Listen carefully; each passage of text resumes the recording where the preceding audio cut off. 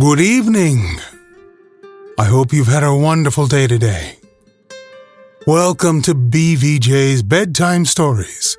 My name is Big Voice Jay, and this is a show where we get you ready for a great night's sleep with some old familiar stories that you haven't heard in a while. Links to every story can be found in the show notes at our website, bedtimewithbvj.com.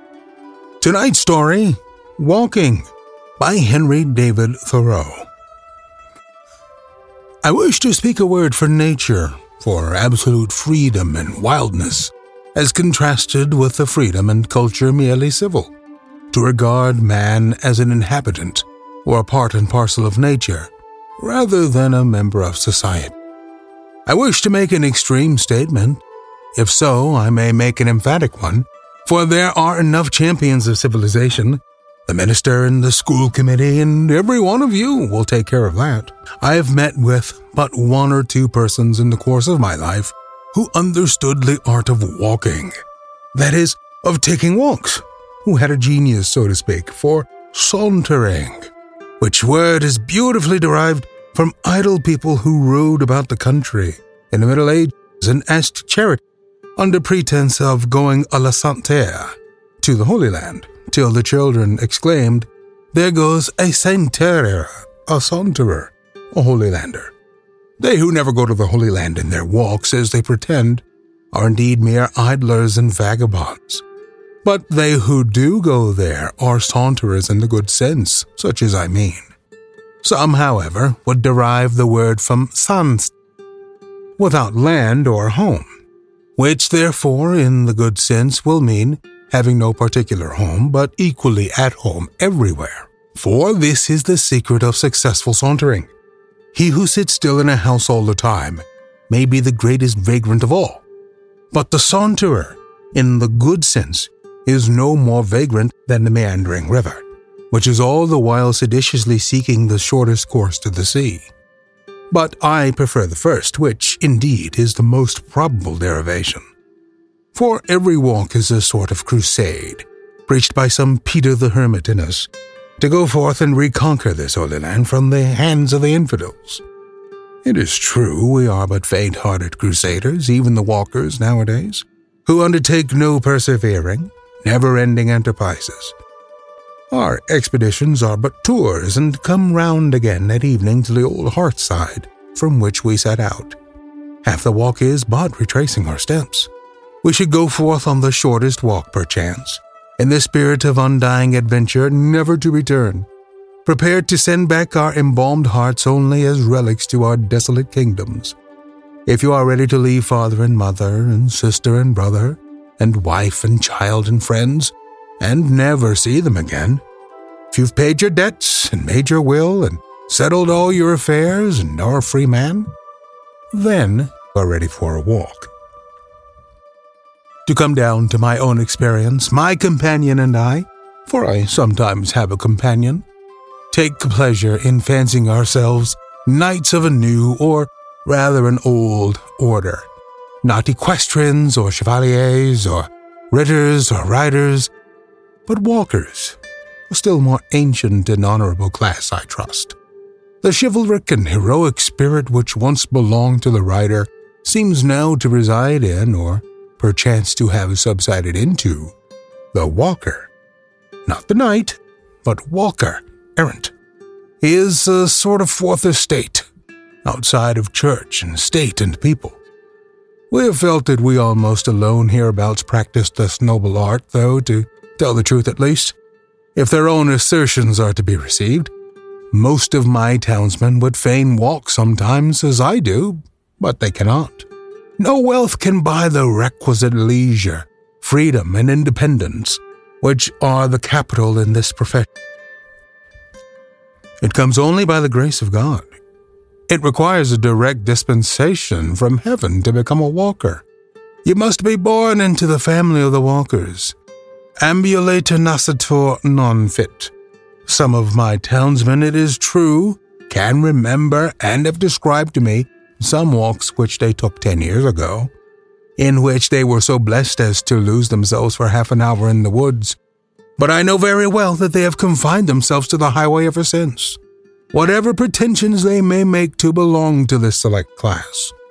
No doubt they were elevated for a moment, as by the reminiscence of a previous state of existence, when even they were foresters and outlaws. When he came to Greenwood in a merry morning, there he heard the note small of birds merry singing. "It is fair gone," said Robin, "that I was last here.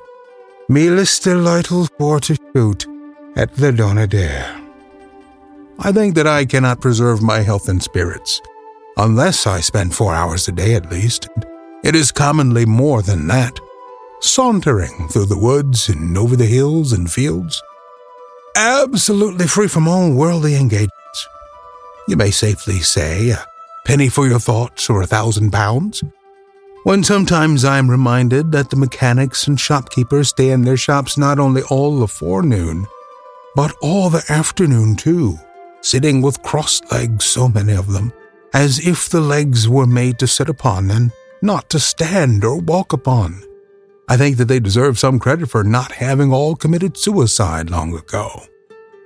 I, who cannot stay in my chamber for a single day without acquiring some rust, and when I sometimes have stolen forth for a walk at the 11th hour of 4 o'clock in the afternoon, too late to redeem the day, when the shades of night were already beginning to be mingled with the daylight, have felt as if I had committed some sin to be atoned for.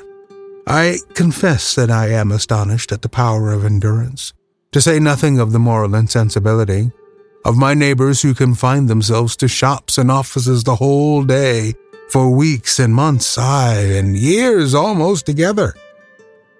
I know not what manner of stuff they are of, sitting there now at 3 o'clock in the afternoon, as if it were 3 o'clock in the morning. Bonaparte may talk of the 3 o'clock in the morning courage, but it is nothing to the courage which can sit down cheerfully at this hour in the afternoon over against oneself when you have known all the morning to starve out a garrison to whom you are bound by such strong ties of sympathy. I wonder that about this time, or say between 4 and 5 o'clock in the afternoon, too late for the morning papers and too early for the evening papers, there is not a general explosion heard up and down the street, scattering a legion of antiquated and horse-bred notions and whims to the four winds for an airing. And so the evil cure itself. How womankind, who are confined to the house still more than men, stand it, I do not know.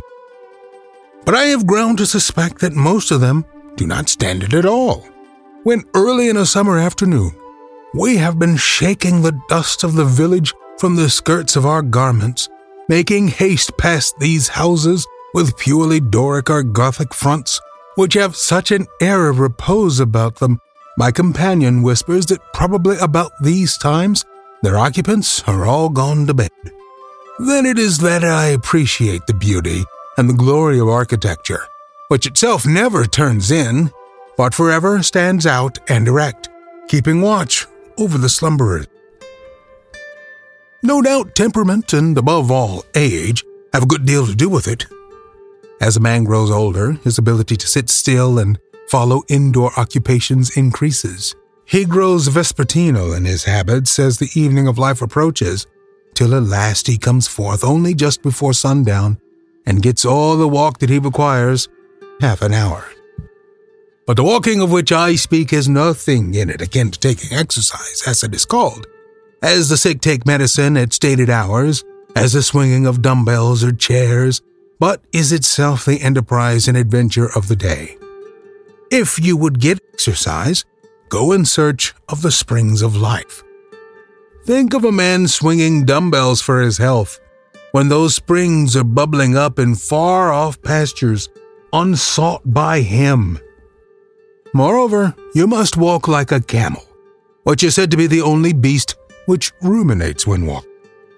When a traveler asked Wordsworth's servant to show him her master's study, she answered, "Here's his library, but his study is out of doors." Living much out of doors, in the sun and wind, will no doubt produce a certain roughness of character, will cause a thicker cuticle to grow over some of the finer qualities of our nature, as on the face and hands, or as severe manual labor robs the hands of some of their delicacy of touch. So staying in the house, on the other hand, may produce a softness and smoothness, not to say thinness of skin, accompanied by an increased sensibility to certain impressions. Perhaps we should be more susceptible to some influences important to our intellectual and moral growth. If the sun had shone and the wind had blown on us a little less, and no doubt it is a nice matter to proportion rightly to thick and thin skin, but methinks that is a scurf that will fall off fast enough, that the natural remedy is to be found in the proportion which the night bears to the day, the winter to the summer, thought to experience. There will be so much the more air and sunshine in our thoughts. The callous palms of the laborer are conversant with finer tissues of self-respect and heroism, whose touch thrills the heart, than the languid fingers of idleness, that is mere sentimentality, that lies abed by day and thinks itself white, far from the tan and callous of experience. When we walk, we naturally go to the fields and woods. What would become of us if we walked only in a garden or a mall? Even some sects of philosophers have felt the necessity of importing the woods to themselves, since they did not go to the woods. They planted groves and walks of platane, where they took subdiales ambulationes in porticos open to the air. Of course, it is of no use to direct our steps to the woods, if they do not carry us thither. I am alarmed when it happens that I have walked a mile into the woods bodily, without getting there in spirit. In my afternoon walk, I would fain forget all my morning occupations, and my obligations to society. But it sometimes happens that I cannot easily shake off the village. The thought of some work will run in my head, and I am not where my body is. I am out of my senses.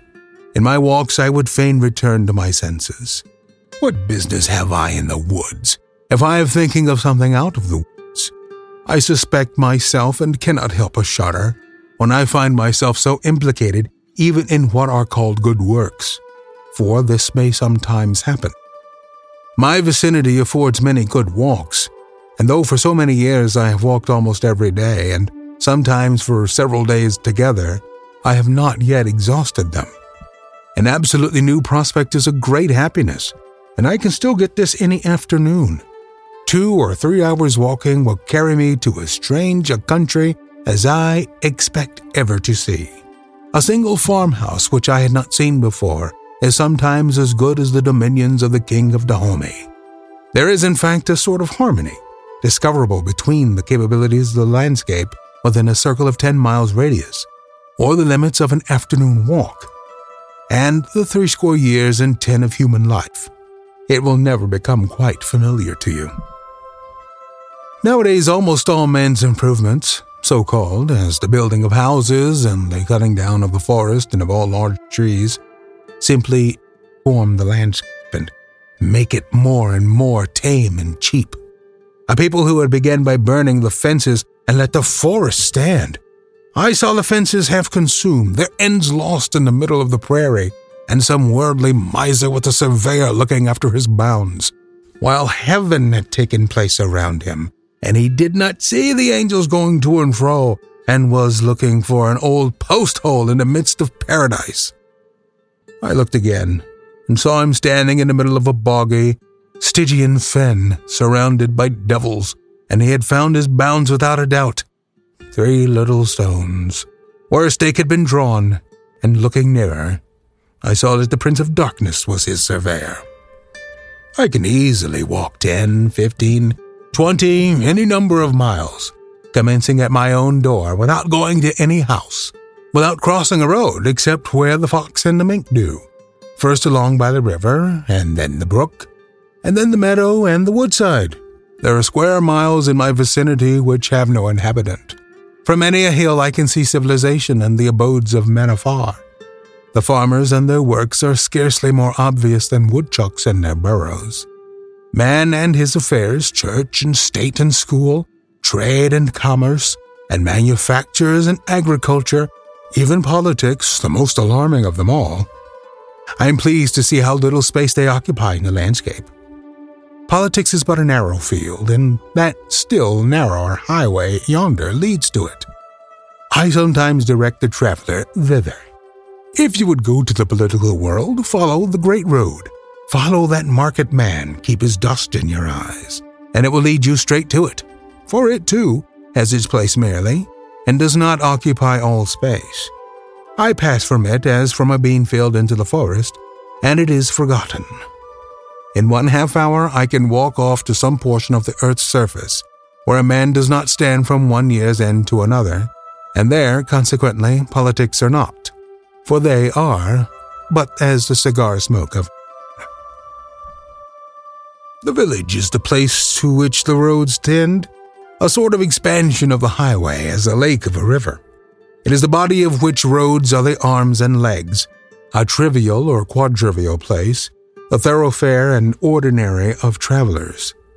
The word is from the Latin villa, which, together with via, or way, or mere anciently ved and vela, varo derives from veho, to carry, because the villa is the place to and from which things are carried. They who got their living by teaming, or said vellaturum facere, hence too apparently the Latin word vilis, and are vile, also villain. This suggests what kind of degeneracy villagers are liable to. They are way-worn by the traveler that goes by and over them, without traveling themselves. Some do not walk at all. Others walk in the highways, a few walk across lots. Roads are made for horses and men of business. I do not travel in them much comparatively because I am not in a hurry to get to any tavern or grocery or livery stable or depot to which they lead. I am a good horse to travel, but not from choice a roadster. The landscape painter uses the figures of men to mark a road. He would not make that use of my figure. I walk out into a nature such as the old prophets and poets, Manu, Moses, Homer, Chaucer walked in. You may name it America, but it is not America. Neither Americus Vespucius, nor Columbus, nor the rest were the discoveries of it. There is a truer account of it in mythology than in any history of America, so-called, that I. However, there are a few roads that may be trodden with profit, as if they led somewhere now that they are nearly discontinued.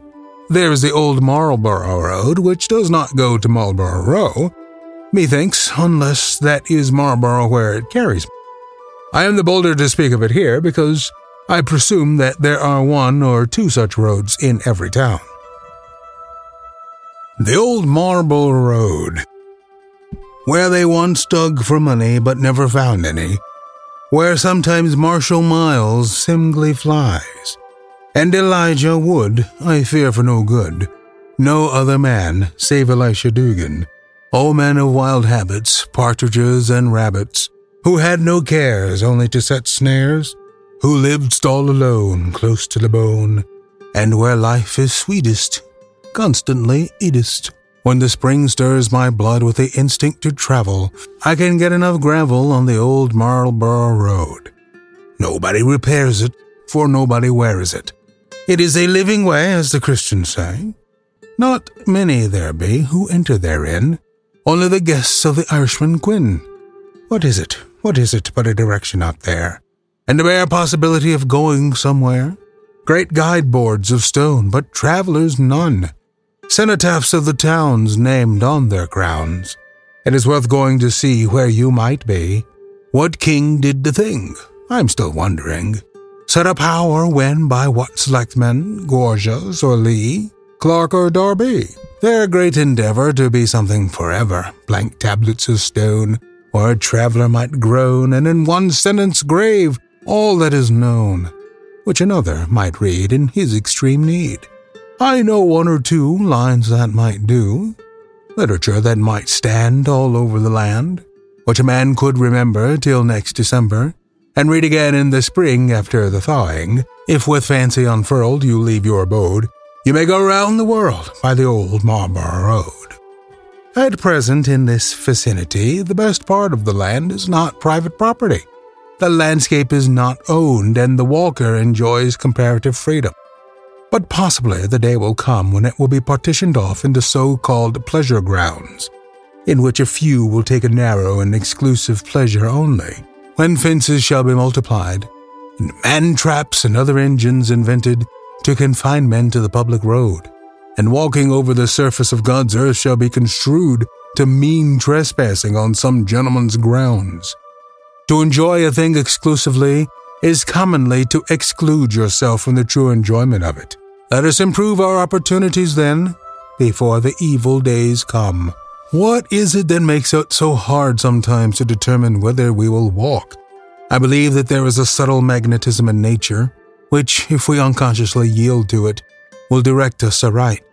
It is not indifferent to us which way we walk. There is a right way, but we are very liable from heedlessness and stupidity to take the wrong one. We would fain take that walk, never yet taken by us through this actual world, which is perfectly symbolical of the path which we love to travel in the interior and ideal world. And sometimes, no doubt, we find it difficult to choose our direction, because it does not yet exist distinctly in our mind.